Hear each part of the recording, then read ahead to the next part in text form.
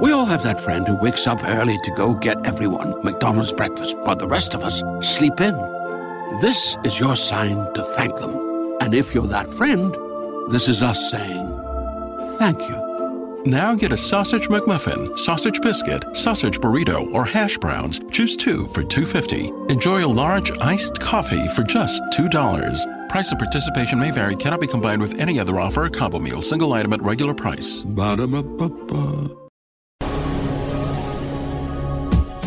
This is the X-Zone Broadcast Network, broadcasting worldwide on broadcast affiliates and satellite program providers, including CNN Broadcast Network, Sirius Satellite Network, Star Media, Good News Radio Network, Angel Broadcast Network, Wiki Broadcast Network, and WPBN TV. For more information on the X-Zone Broadcast Network, visit us at www.xzbn.net.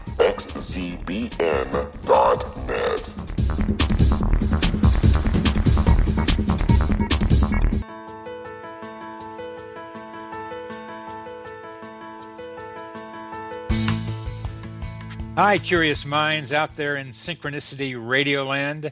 Welcome to CC with BB. Connecting with Coincidence with Dr. Bernie Beitman, MD. That's me. This is the only radio show in the world dedicated to the study of coincidences, synchronicity, and serendipity. We are coming to you through the X-Zone Broadcast Network, located in Hamilton, Ontario, Canada, and broadcasting all over the world. What is the relationship between mind and brain? Does the brain produce consciousness, or does the greater consciousness produce the brain? How do we understand how mind and brain interact with each other? I'm a psychiatrist. I study this question in my office. I help people with medications and psychotherapy. I work in both the mind and the brain. You need your mind to recognize a coincidence and your brain to talk about it. Synchronicity spoken here. Coincidences alert us to possible causal connections not recognized by modern science. If you study your own coincidences, you will increase your curiosity about how reality works. The phrase connecting with coincidence is my coincidence brand. It is the name of my book, my Psychology Today blog, my website, and my social media sites. To find any and all of them, please put Connecting with Coincidence in your search engine. Would you like to know how sensitive you are to coincidences? Take the Weird Coincidence Survey on my website.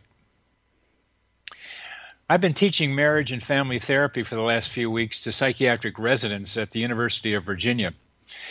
And last Tuesday, I was telling them as part of our discussion why I wanted to have children. I told them that I wanted to have a son because of the patrilinear demand of my father and grandfather and great-grandfather and great-great-grandfather. Just after saying this, my cell phone rang, and it was my son. It's quite a coincidence to have him calling me at that time. And I tried to point that out to the residents, that something about family activates something, emotion for sure, that makes coincidences more likely to happen. Next week on the show, Eben Alexander will appear, and he's a neurosurgeon who's written several books from near-death experiences.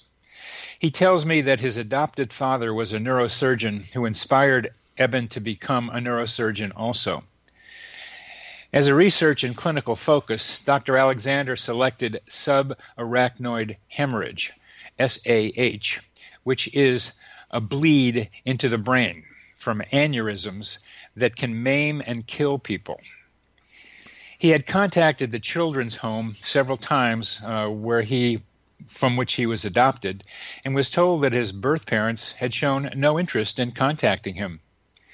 Then in 6th grade, one of his sons began a genealogy project, leading Eben to contact the children's home. This time he made contact with his birth family, but was also told they had gotten married, which was a huge surprise to him because he always thought that his parents had gone their separate ways. Even more surprising, they had had 3 more children, and he had never heard about it until he contacted the children's home again on behalf of his son. The children's home had contact information for his birth family because of a certain potentially hereditary affliction that had impacted several biological family members. This hereditary disease was subarachnoid hemorrhage, Eben's research focus. His maternal grandfather and 2 maternal aunts had each suffered from subarachnoid hemorrhages, 2 of whom had died. How did he come up with that as a focus for his neurosurgery activities? And that was just what made it possible for him to contact his birth family. Our guest today is Robert Hopcke, and we will be talking about families and coincidences during this program. Robert Hopcke is a licensed marriage and family therapist in private practice in Berkeley, California. Along with his numerous articles and reviews published throughout the world, he is the author of the national bestseller, There Are No Accidents, Synchronicity and the Stories of Our Lives, which has been translated into over 24 languages, and the forthcoming follow-up book, Unexpected Pieces of Our Hearts, Synchronicity and the Stories of Our Families. His scholarly work in the field of Jungian psychology includes Jung, Jungians and homosexuality, men's dreams, men's healing, a guided tour of the collected work of C.G. Jung, and the persona, where sacred meets profane. Rob's book, There Are No Accidents, was a great inspiration to me in writing mine, because in that book, Rob was able to show readers, and is still showing readers, how often coincidences happen in families as well as other parts of people's lives, but particularly in families. We're going to have the opportunity to wonder why with Rob. How does it happen? What are the stories? And particularly, what are some of Rob's stories that tell us there's something going on with coincidences and the people that we love? We'll continue this in the next segment.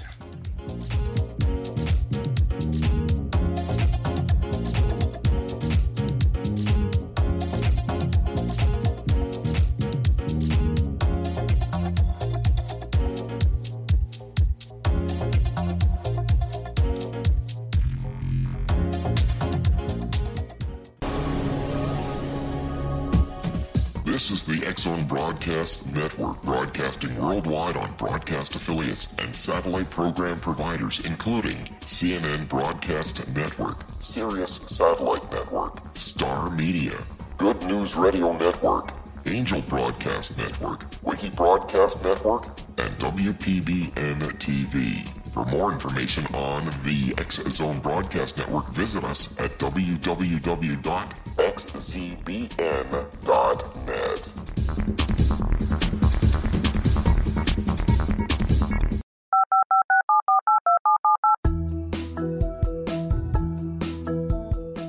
Did you know that when you're on the road with limited data or Wi-Fi, you can still listen to the X-Zone Radio Show with Rob McConnell, The Science of Magic with Gwilda Wiyaka, X-1, Dimension X, Space Patrol, and every minute of the X-Zone Broadcast Network by calling 213-401-0080, courtesy of Audio Now. No smartphone, app, or internet needed. It saves your data plan, and it's free if you have unlimited minutes. Call 213-401-0080 to listen on any phone, anytime, anywhere. Remember, 213-401-0080 for the best of the paranormal, parapsychology, and sci-fi radio programming anywhere, 24/7, 365.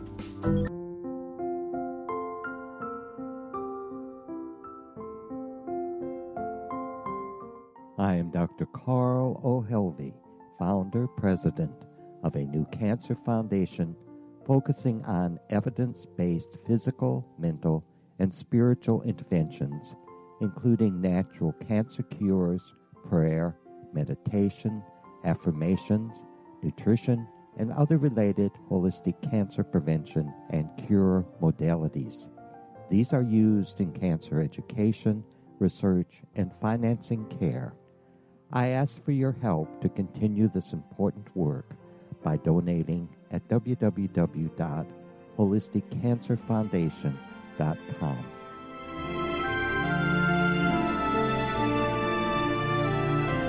Hello, I'm Pete Marsh. With my daughter Justina, we will be presenting the new radio show, Too Good to Be True. If something seems too good to be true, it usually is. But with the help of Justina's amazing gifts, we're going to gain insight into questions that don't yet have complete answers.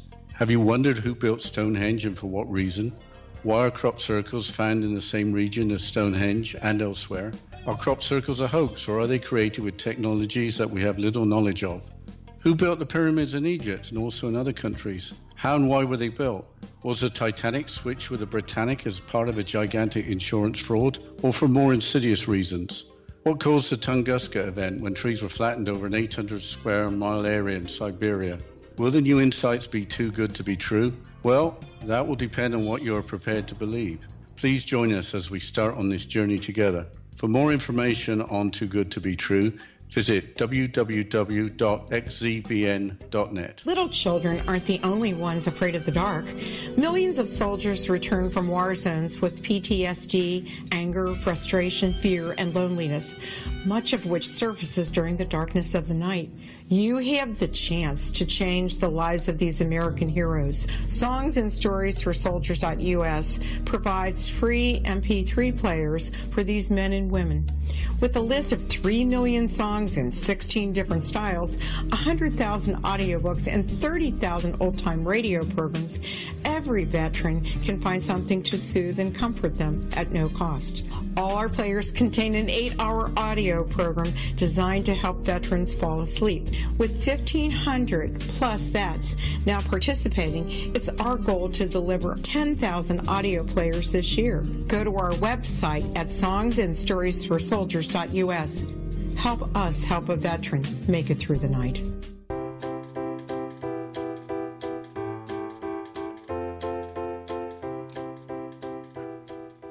A great pleasure to have Rob Hopcke on our program today. Rob Hopcke has published many books, several books, very Jungian focused, and his most popular and still enduring 20 years later, There Are No Accidents. Rob, welcome to Connecting with Coincidence. Well, it's great to talk with you, Bernie. It's a pleasure to have you here. And is your book out, your new one on families? No, not yet. It is. It's going to be published in Italy, it turns out, first, and that's coming out in September. Interestingly enough, There Are No Accidents was published 20 years ago and translated into a bunch of different languages, including Italy. And for some reason, it's extremely popular in Italy. It's still in print after 20 years. So they're going to be re-releasing There Are No Accidents in a new edition. And then the second book, which I had long planned, came out of the first book. This second book, called Unexpected Pieces of Our Heart, Synchronicity and the Stories of Our Families. I had a bunch of family stories that people had told me for the first book, There Are No Accidents, but I hadn't really planned to deal with that topic in that book. So for the last years, I've been planning this book on synchronicity and family relationships because I had so many stories. So I went about getting some new stories, and then in the interim, a lot of kind of very impactful synchronistic events happened to me in the course of my life around my families. So it all sort of came together, and I finally got it together to write the book after all of these years. So it'll be coming out in Italy, and we're looking for an American publisher.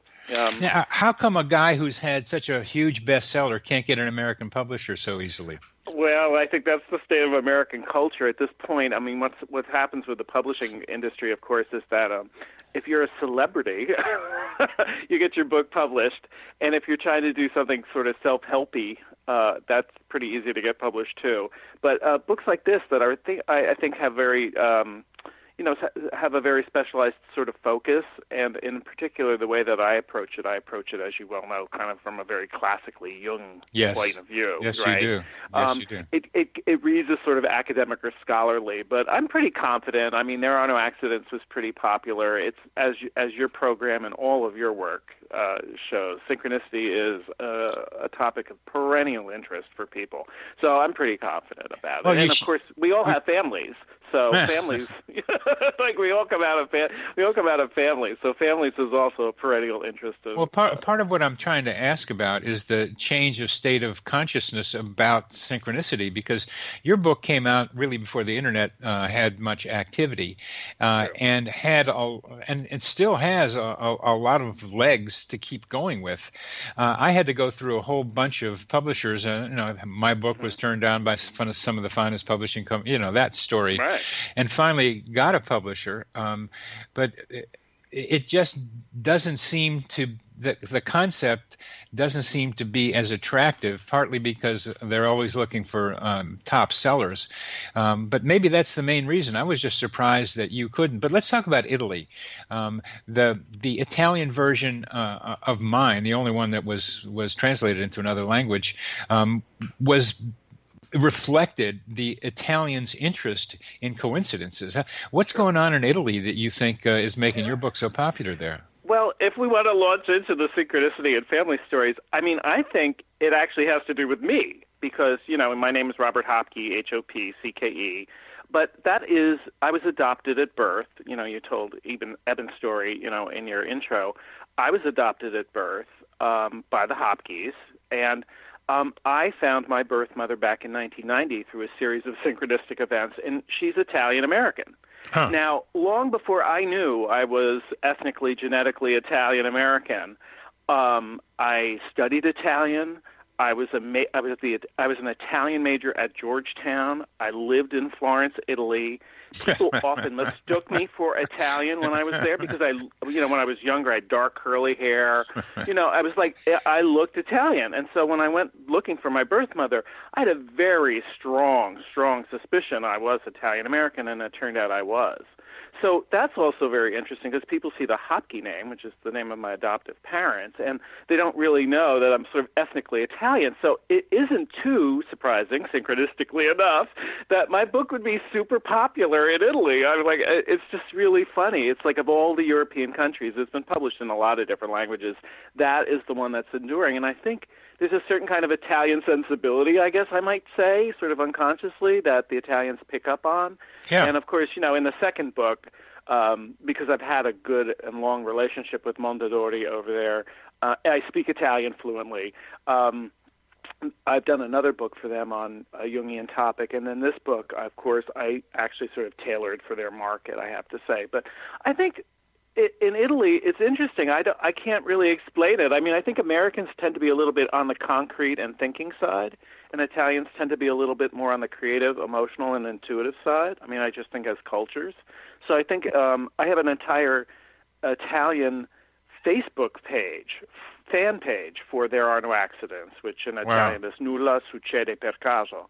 And so I get contacted all the time by Italian folks. It's very interesting. I think there's a different sensibility over there than there is here in the U.S. But you and I are doing our part for it here in the U.S., aren't we?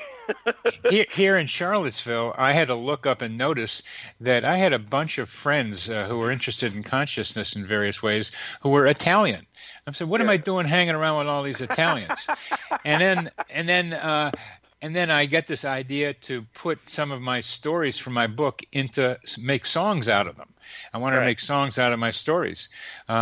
And through a series of coincidences, I got a guy from Florence he and I have done 7 songs, and they're just about finished and able to be heard like radio ready. So another Italian from it's Florence. Great, isn't it?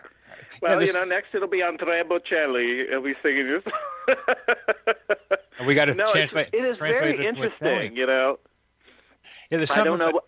I'm sorry. Yeah, that's okay. We'll leave it at that. But there's something about Italy for you in a different way, than it is for me. I just been hanging around with these guys, and there's something Italian. There's something Italian here. What are we going to do with it? So, well, the story of my birth mother. I'll tell you the story of my birth mother. Please do that. So, I go about in 1990. I had a bunch of dreams in my own Jungian therapy about my birth parents, and my analyst kept saying, you need to find your birth parents, you need to find your birth parents. And when you're adopted, you have a real sense of loyalty and gratitude toward your adoptive parents. And both of my parents were a little bit insecure about the adoption, I have to say. So I never really went for it, but I did finally in 1990.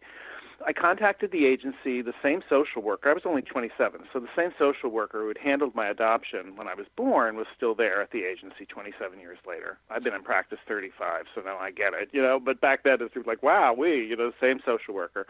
And it turned out that, she could release a lot of non-identifying information, but she couldn't release the identifying information in New Jersey. So I wanted to know, so I knew I was Italian-American from that point, but I wanted to know where the family was from in Italy, because I had lived in Italy, I'd studied in Italy, I'd been all over the place. So the only way to do that was to actually institute a search for her. And like you said in Eben's story, they originally told me my birth parents really hadn't put any kind of a note on the file that they were okay with being contacted. So it was kind of a little bit of a complicated thing. So I paid the $300. They go about doing the search. I don't hear anything. My late husband and I were going to Italy for a vacation, which we did about every other year, and I really wanted to find out where the family was from before I went. So I put some pressure on him. Meanwhile, I had this dream, and it's like a one-line dream. It says, your mother's name is Gloria. Well, my Hopcke mother's name is Gloria Hopcke. I'm like, okay. I talk about it with a therapist. I'm like, well, of course, it's sort of like obvious, her name is Gloria. That's my mother's name, right? So I talked to the agency, and the agency is giving me all kinds of excuses as to why they haven't found her. And I just got kind of pissed off. I'm a marriage and family therapist. I knew they hadn't done anything. I knew, this is, again, before the Internet, right? This is 1990. And so I'm like, okay, I could have instituted my own search. So I got kind of pissed off, and I said to him, now this was a Lutheran social services agency, so I said to him, God wants me to know who she is. And the guy says, how do you know God wants you to know? And I said, an angel told me her name in a dream. All right? I'm like totally pulling this out of my ass. I'm like, wow. Okay. And he's like, oh, yeah? I said, so no, you go get that file and you open it up, and I'm going to tell you what her name is. And if I get her name right, you better give me her identifying information. Hey, wow, that's far out and groovy, man. That is really something. So he opens the file up, and I said, her name is Gloria, which he screams. He drops the phone, and it turns out my birth mother's name is also Gloria. Both my mother's names are Gloria, which is bizarre. And so he was flipped out. But I had this dream that said my mother's name was Gloria, and everyone just assumed it was my adoptive mother's name. Well, my actual birth mother's name is Gloria as well. So that's how I got her information, and I was talking to her the next day. I mean, I got her address. I went to the Berkeley Public Library. I looked her up. I'm like, it was very easy to get in contact with her. And I've known her, now since 1990, so for the last however many years that is, 27 years? Yeah. And I know where the family's from. I've been to the towns where my grandparents emigrated from in Italy. It was very interesting, but also very interesting. She's the second youngest of 14, and I'm the youngest of 65 cousins in this generation. I'm the only one that speaks Italian, the one that was adopted out at birth, who never grew up Italian, right? I'm the only one that speaks Italian. I'm the only one that's lived in Italy. So my cousins come to me for their information when they want to go to Italy and find the towns, and sort of speak to the towns. But it was totally synchronistic. It was very synchronistic, and it was one of those things that actually sort of inspired me to do There Are No Accidents. And also, I think it speaks to, like most synchronistic events do, this kind of unconscious connection we have with our past, with our ancestry, that pops up in these unexpected ways, consciously and deliberately, which is what we, you and I call a synchronistic event. Especially when you're looking.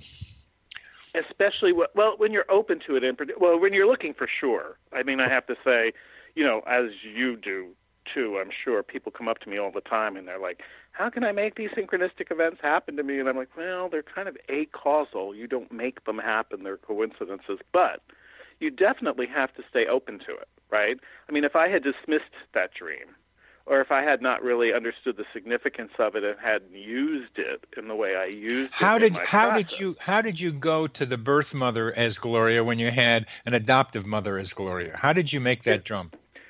Well, I didn't, to tell you the truth. It was really because I had this dream, and I just sort of gotten emotionally caught up in the process when I was talking to the social worker at the agency. I just made that up. like I just kind of made it up. And I'm like, it turned out to be true, which is even more kind of interesting. Well, that to me, the Gloria dream is fantastic too. But that you at that moment came up with the subterfuge of saying, "I know the name." That was the inspired moment in this for me, listening to the story. But that's because you and I take synchronistic events seriously, right? Like the only reason I did that was because I had that dream. Yeah. Now, it would have been easy to dismiss that dream, and this is what I say to the people that talk to me, my clients, the people that read the book, etc. If you dismiss your intuitions, then you're going to dismiss the possibility of synchronicity in your life. And we're coming to the end. We're coming to the end of this segment, so let's continue what you need to do. That's a good idea.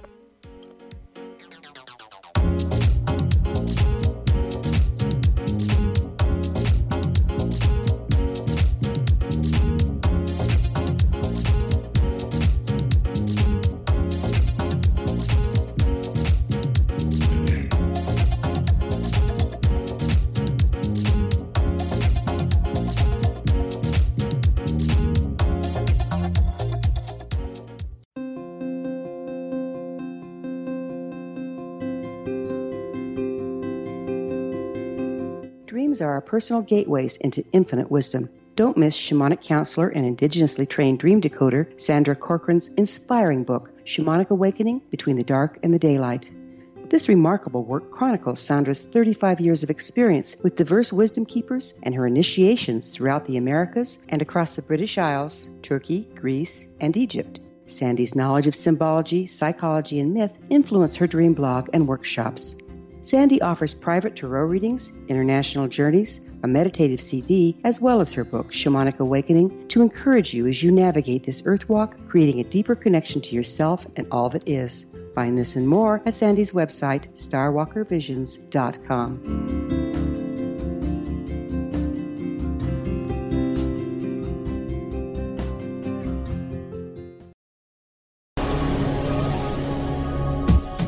This is the X-Zone Broadcast Network, broadcasting worldwide on broadcast affiliates and satellite program providers, including CNN Broadcast Network, Sirius Satellite Network, Star Media, Good News Radio Network, Angel Broadcast Network, Wiki Broadcast Network, and WPBN TV. For more information on the X-Zone Broadcast Network, visit us at www.xzbn.net.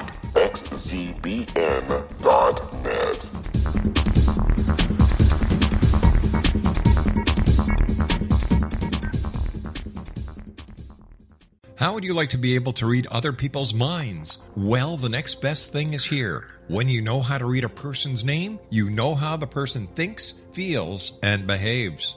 Each letter in our name holds a key to unlock our true essence. Our name contains both our gifts and challenges in this lifetime. Mnemology science discovers personality secrets hidden in the placement of the letters of our names, including the first and last impression people remember about us. Sharon shows us how to interpret the arrangement of letters as outlined in her book, Know the Name, Know the Person.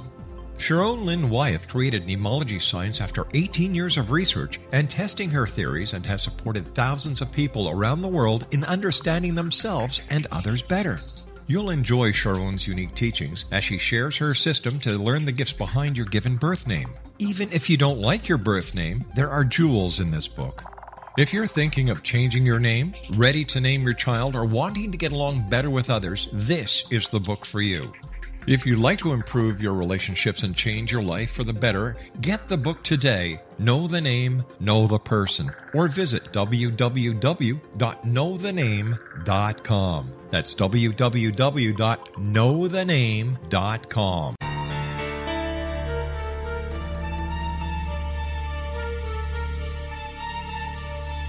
Hello, I'm Justina Marsh, and with my dad Pete, we are going to present a new show called Too Good to Be True. Together, we are aiming to discover more truths about this world and beyond. Do you have unanswered questions about the world? Do you ever wonder about aliens, conspiracy theories, or the universe? There are many shows discussing subjects such as pyramids or UFOs, but we want to relay this information based on our own research, including from spiritual means. Hopefully, listeners will be helped with their own beliefs and will appreciate the psychic insights that add to the previous research and information. We both look forward to sharing this insight and beginning this journey with our listeners. Visit xzbn.net for more information about when to listen.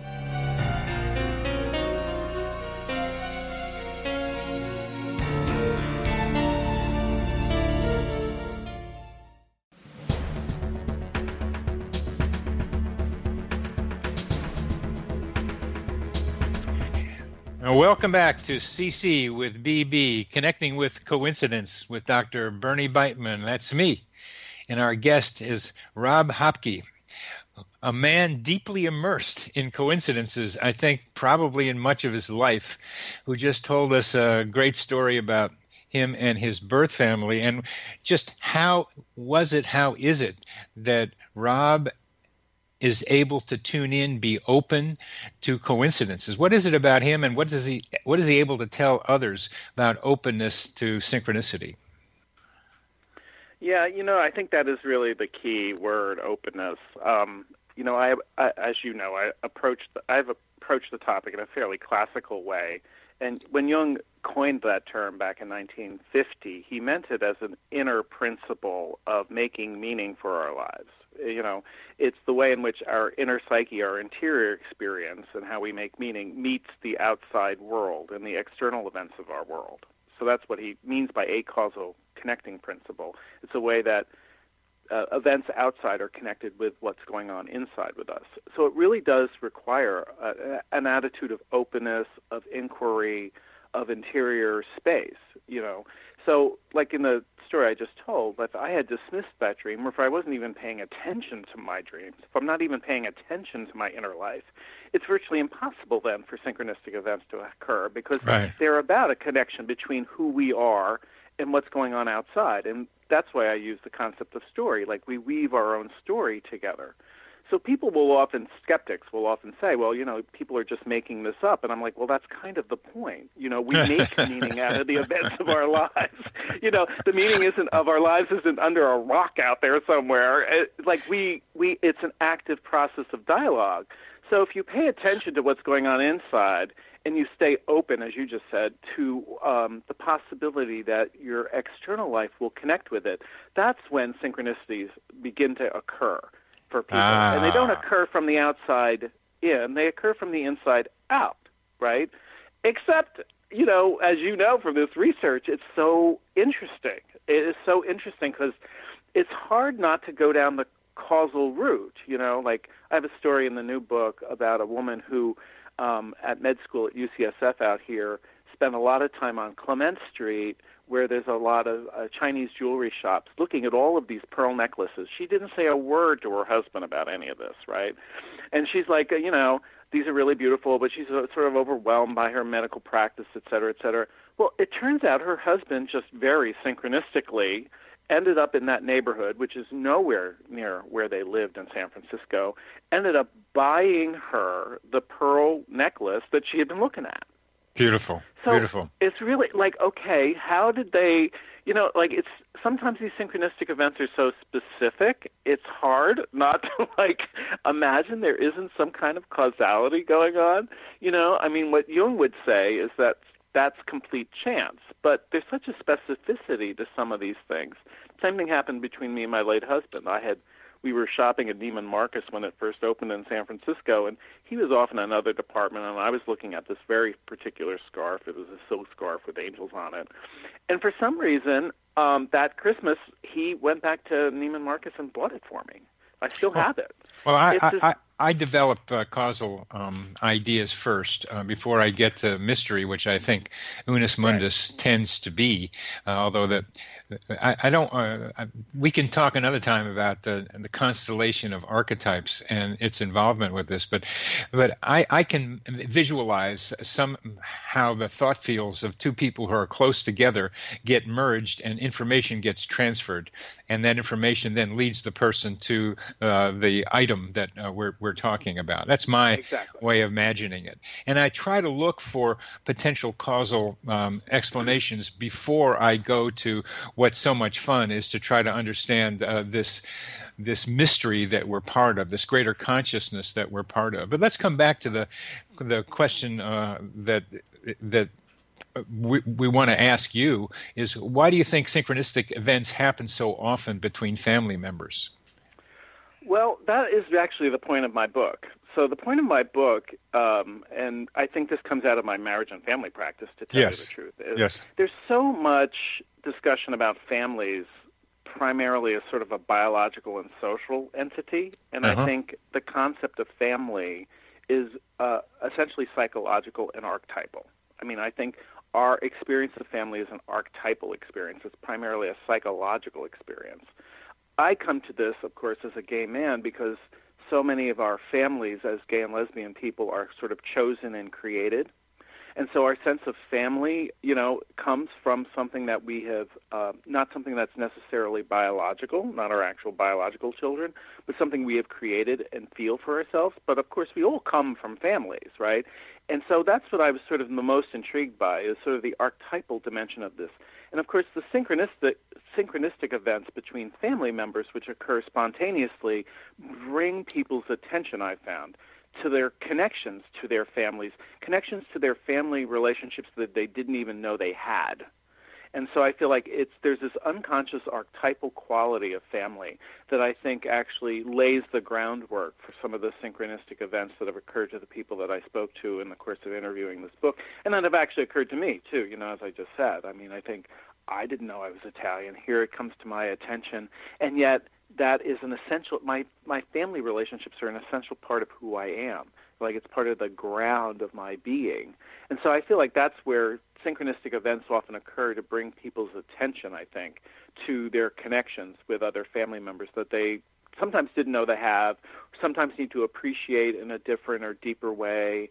I came to this somewhat through, in the research for the original book, I was hearing a lot of stories of people's connections to family members in the course of the death and dying process. Yes.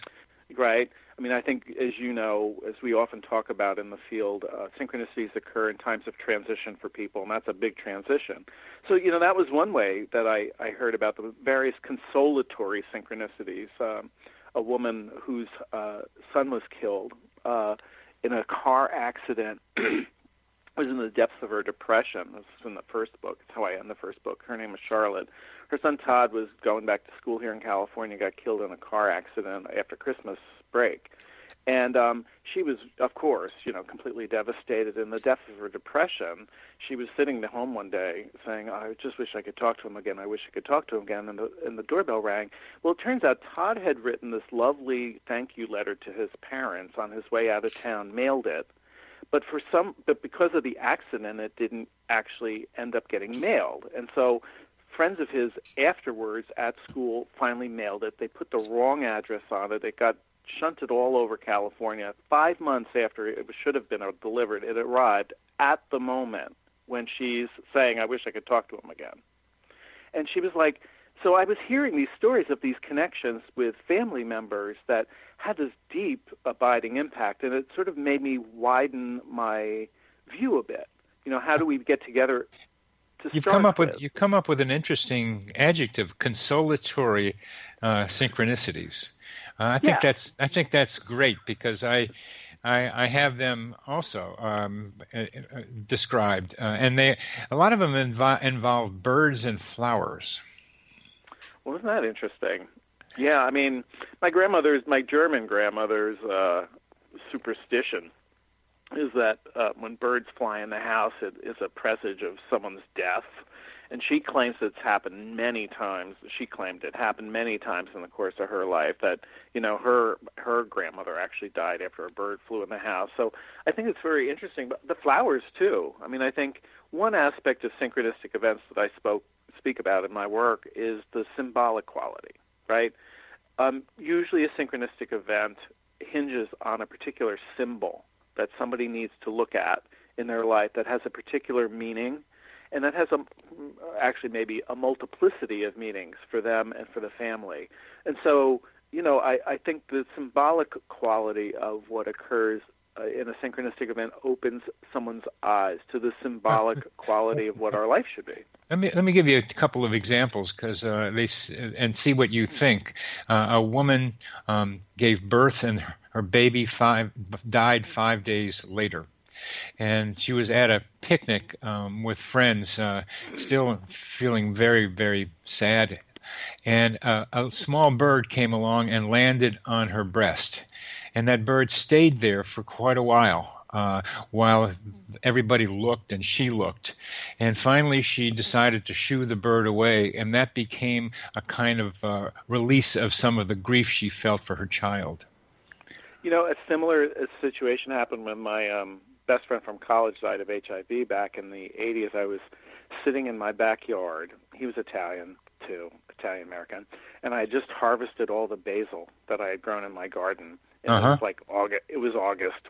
And I was harvesting the basil, and I was thinking, you know, making pesto is what I do with it.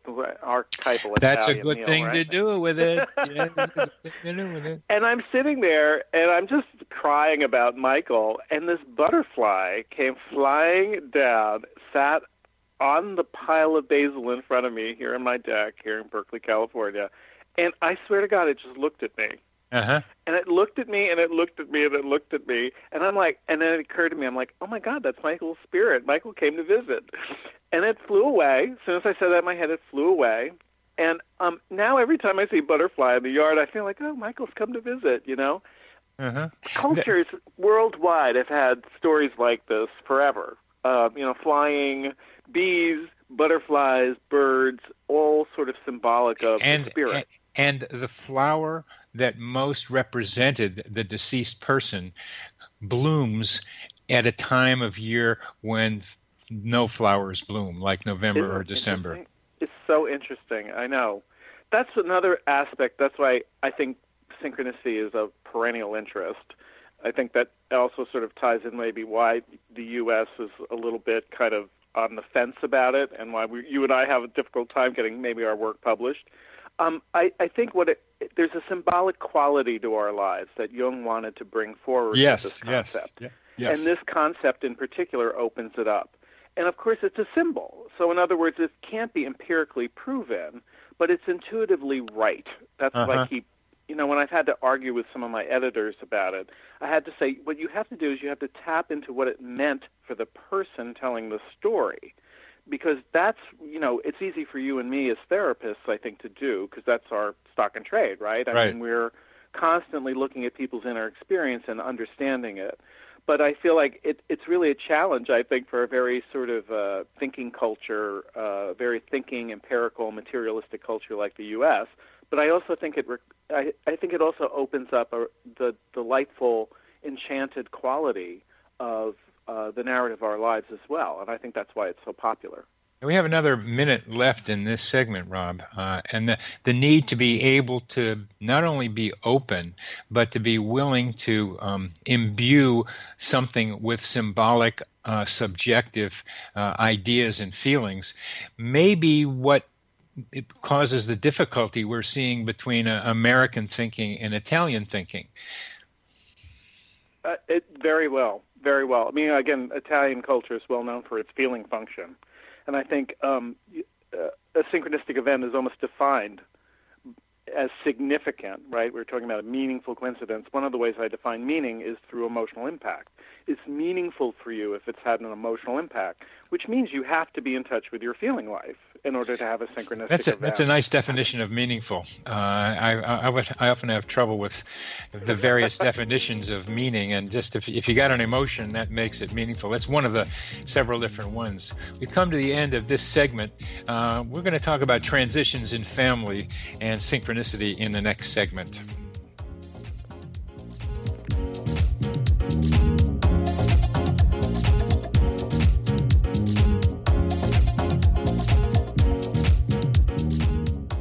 Hi everyone, Rob McConnell here, and I wanted to spend a moment on internet streaming. Everybody has heard about internet streaming, but not many know much about it. Did you know the internet streams just about everything? Movies. From new releases to old classics. TV shows. Almost every show, every episode, and much more. But the question has always been, how do you do it? Well, now, thanks to the folks at 123 Ready TV, I have the answer for you. They have developed a simple program app, 123 Ready TV, that you install on your Windows PC, Android smartphone, or Android tablet that can have you streaming like a pro in less than 5 minutes. You truly won't believe how much is available or how easy it is to do until you try. And for a one-time cost of only $19.99, this product is a real winner. To learn more about 123 Ready TV, visit our website at www.xzbn.net. This is the X-Zone Broadcast Network, broadcasting worldwide on broadcast affiliates and satellite program providers, including CNN Broadcast Network, Sirius Satellite Network, Star Media, Good News Radio Network, Angel Broadcast Network, Wiki Broadcast Network, and WPBN TV. For more information on the X-Zone Broadcast Network, visit us at www.xzbn.net.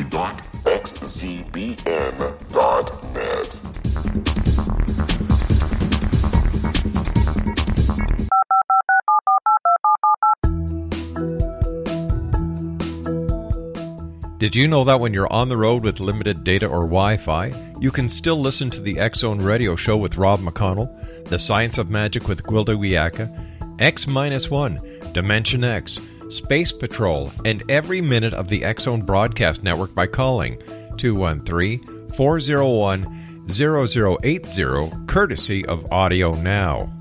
No smartphone, app, or internet needed. It saves your data plan, and it's free if you have unlimited minutes. Call 213-401-0080 to listen on any phone, anytime, anywhere. Remember 213-401-0080 for the best of the paranormal, parapsychology, and sci-fi radio programming anywhere, 24/7, 365.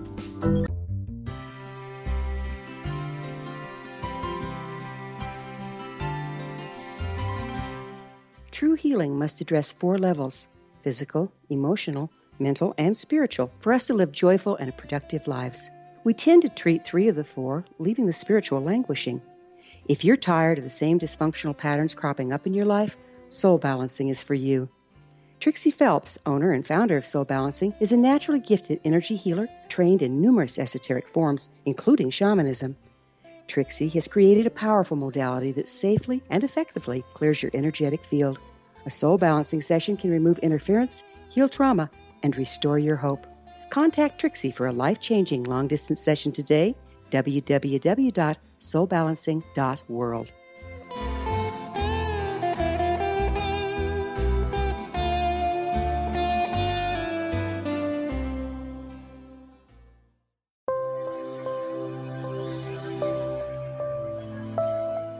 There's a legend shared by many indigenous cultures of a time when the nations were cast to the 4 corners of the world. Each nation was given a body of sacred knowledge that held a different portion of the truth to preserve. True reality could not be known until all the nations reunited, combining the information. If a single one was missing, the world could not be reborn and darkness would prevail. The Science of Magic Radio is dedicated to reuniting the sacred knowledge. With the understanding, none of us has all the answers, but together we can open new perceptions and possibilities. Through our combined vision, the world can be reborn into a place where darkness no longer prevails. Join me, Gwilda Wiyaka, and the Science of Magic daily on the X-Zone Broadcast Network, xzbn.net, or visit us at thescienceofmagic.net.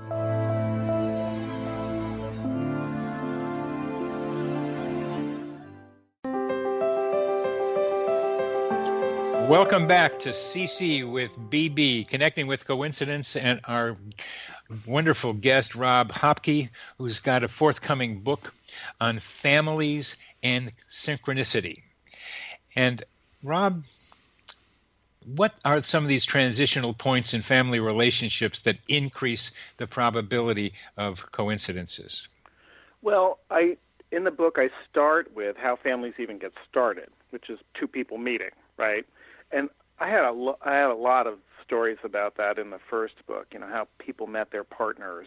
Yes. What I thought was kind of interesting was I had even more stories. there's this great, I don't know if you've ever seen this series, Chef's Table. It's on Netflix, in which they basically focus each episode on a world-class chef. And there's this wonderful Italian chef, Massimo Bottura, whose restaurant I synchronistically went to. And him and his wife actually told this great story right there at the beginning about how they showed up at this cafe from two different worlds. He had just emigrated from Italy. She was a New Yorker. They ended up kind of crossing paths on the same day, actually literally bumping into one another on their first day. She is a waiter, he working there in the kitchen. That's how their love affair got started. Then it turned out that he took a job in Italy, went back to Italy, and through a wild series of coincidences, she ended up kind of going there finally. And it was one of those great love stories in which everything didn't run smoothly, right? There was a separation. But it seemed very clear that, little by little, they were meant to be together because of the various coincidences that had brought them together. And so that's one category. It was how families even got started, with sort of these amazing coincidences that brought people together. A therapist friend of mine, Joanna, tells a story in the book about how her grandparents actually met. He was on leave in San Francisco during World War II and ended up going to the wrong bar. Again, this is way before cell phones, right? So his buddies are going to a bar. He gets lost. He goes into the wrong bar. He bumps into this pair of sisters, and that is actually how he ended up meeting Joanna's grandmother, completely by chance. Well, right place, wrong place, right time. I mean, it's exactly. I love those stories, to tell you the truth, because I feel like one of the things we get really wrapped up into is control, right? I mean, we're told we need to be masters of our fate and control our lives, and the most delightful things about these stories, I think, are the way in which chance actually plays such a huge role in our lives that we don't even really want to acknowledge at times. But if we're open to it, right? I mean, if he could be her grandfather could have been very wrapped up in having been in the wrong place, but he happened to be open to where he ended up in life. And I often say that to my clients, to the people that read the book. I'm like, you need to be open to the way in which if your plans go wrong, there may be a reason for it, and you need to be open to what that reason is. Talk a little bit more about how you use synchronicity in your practice, please. I think that is one of the things that I think, we have a very rational mind. And, of course, I think most of us like to be in control of our lives. And obviously, a lot of folks, I often say this to my clients, people generally come into psychotherapy in times of transition. And often in times of transition that they didn't want, right? The death of somebody, a divorce, illness is another, reason. They're making a transition from one stage, one condition, one state of life that they've chosen to something that they probably didn't want. Right. And the concept of synchronicity has been really helpful to me because not only in my own personal experiences, but I've often realized that when something occurs to us by chance that we didn't want, we can, in fact, move forward and make a meaning of it. So that's why I use the concept of story. I think, in all really good narratives, there are unexpected events that occur to the protagonists that become a vital part of the plot. Right. And the reason that happens in fiction is because that happens in our real lives. Yes. Right? We couldn't write those stories if it didn't happen in our real life. In other words, fiction comes out of our real experience, our own capacity to make meaning. Very good. So that's what I have to say. That's how I use it in my practice. I'm like, I know you didn't want this to happen, and in fact, a lot of times these things are genuine tragedies. Let's look at what it means. Let's look at how you can make this a part of your story. Isn't that slightly saying try to make something positive and useful out of it? Well, I wouldn't necessarily say the meaning is positive all the time. I wouldn't, I think that's the thing that I think Americans with their positivism and their optimism kind of get into. I don't think, I think sometimes things are genuine tragedies, genuine tragedies. I have a really wonderful story from my friend Karen Ehrlichman in this book, the forthcoming book, about how her brother and her father went to Yad Vashem in Jerusalem when they were visiting Israel, and they came across the records of relatives who had been killed in the Holocaust and their survivors. And they had made this connection suddenly. All of these records were in Spanish, but weirdly, Roy Ehrlichman, who, a Jewish psychiatrist from New York, ended up somehow, just by random chance, speaking Spanish fluently. It was the one language he spoke fluently. So here he is at Yad Vashem in Israel. There are all of the Ehrlichman records. He's able to read them because he can read Spanish. And he got in contact with all of these relatives, the surviving relatives of their relatives who had been killed in the Holocaust. And there was this wonderful rapprochement and a coming together. But again, it was very bittersweet, again, because it had been built on this horrible tragedy that had occurred to the family during the Holocaust. So I feel like there's a coming together, there's a breaking apart, and there's a coming together. And so I think the synchronistic events can be very, what can I say? They can be very dual in their meaning. There can be, like the story of Charlotte and Todd. Her son was killed, and yet there is a kind of reintegration that can occur. So I always sort of warn people away from trying to make a positive, optimistic meaning of it, because tragedies genuinely occur. Illnesses really happen. People really do die. Those are not good things in terms of their impact in our lives. They're very difficult to survive. And yet sometimes meaning can be made out of those events. And synchronistic events, particularly in our family histories, can lead us forward into what those meanings might be. And please elaborate more on the darker side of synchronistic events. Well, I always think of it, and Jung's known to have said, every defeat for the ego is a victory for the self. In other words, Jung please thought define. our ego, please, for our audience, please define. Please define self. Okay. Yeah, exactly. Right. So what Jung thought our ego was this tiny little place we live, which we're conscious of. And this is sort of like the driver in the driver's seat of the car. But the car is ourself. In other words, there's a larger personality that is very complex, that is not synonymous with our ego. So what he means by that is when we get into our head, when we get about in the idea that we're running our own lives and that nothing, that we can actually plot our own fate, chance events will occur which show the falsity of that, the limited quality of our ego. And that's when we're challenged to relativize the ego or enlarge our sense of self to include these events that have, in fact, genuinely occurred.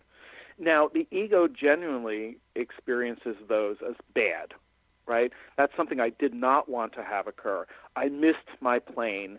This death happened. I didn't want this illness. But those are all, I think, challenges to us to enlarge our sense of self and to encompass what genuinely occurs. Otherwise, we miss our lives. I mean, that's what our life is. Our life is a series of chance events. Now, we do have agency and we do exercise our own will with regard to what we do day to day. But I think what I like about the synchronistic field of research that you and I are in is that these chance events actually open people up to another half of how it is to live, which is more flexible, wider, more complicated, actually, and I think ultimately more fulfilling. You sound different from what I read in your book regarding chance, because you used acausal quite often and the Jungian ideas to somewhat explain activation of archetypes included coincidences. Now you're pretty much saying, and I don't think this is all what you're saying, that we have chance events and we can make meaning out of them. What's very interesting about Jung, and again, I went back to read Jung, even more deeply this time in writing this book. And what's interesting, I actually quote a series of incidents that he talks about with regard to his family members from his autobiography. We have about a minute and a half left, Rob. Yeah. For his autobiography. His autobiography is Memories, Dreams, Reflections. It's sort of an unofficial book, right, so to speak. Right. It's not his official writings. Right. And he comes really close to saying what you just said earlier in this program. In other words, he says he had this dream that presaged his grandson's accident, almost drowned. Yeah. And he said, if the unconscious can give us all kinds of information, why can't it give us information about the future? right? Mm-hmm. In other words, he comes right up to the line of saying what you said earlier, in other words, that we have an awareness and that we can receive information, that the synchronistic events in that sense are caused by an extrasensory perception, but he doesn't move over the line. So it's very interesting with Jung to sort of see him come very close to it. And I think probably unofficially his view was like yours, very much. But I sort of try to stay, as a good Jungian, like on my side of the line around that, and just look at how the psyche operates to make meaning of these chance events. And I'll leave the physics and the philosophy of it, I think, to other folks that are a little bit more qualified than I.